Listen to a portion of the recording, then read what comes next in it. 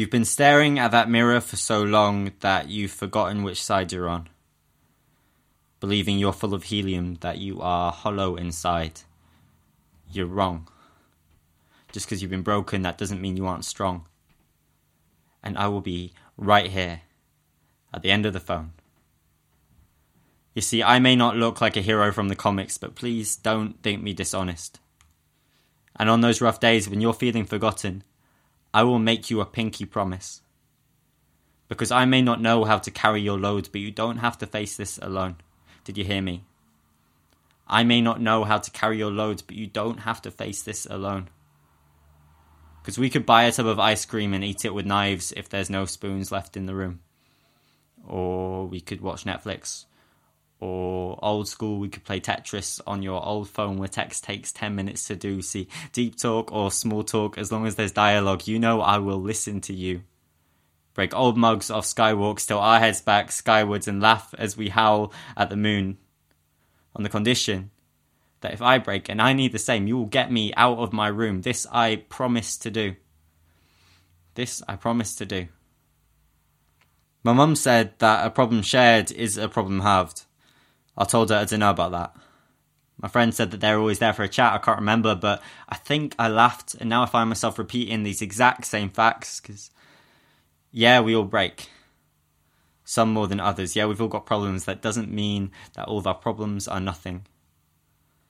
So just walk through that door, and I will promise you something. Eventually, I check my phone. I've got a voice message. It's from Aiden.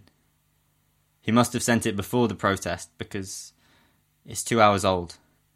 You have one new message. Message 1. Hey man. Look. I'm really sorry to hear about Amy. I know you'll be beating yourself up about it, but believe me, there is nothing you could have done differently. And you're not going to be okay for a while, but that's fine. You don't have to be.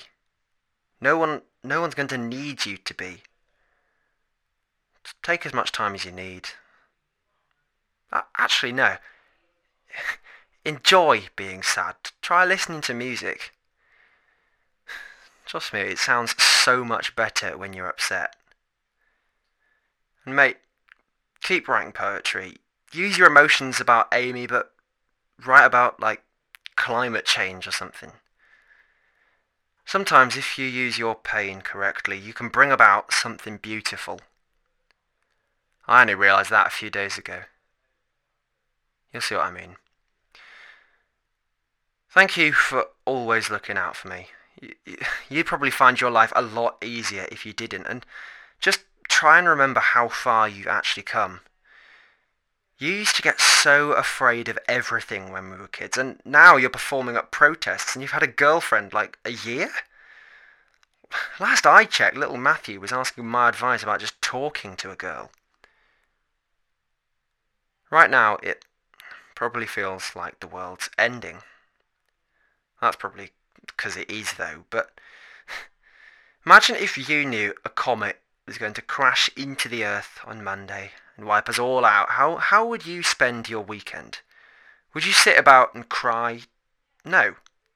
You'd look for the light. Try and find a new perspective. And if things get tough in the next few days, Matt, please just promise me you'll try and look for a new perspective. Alright.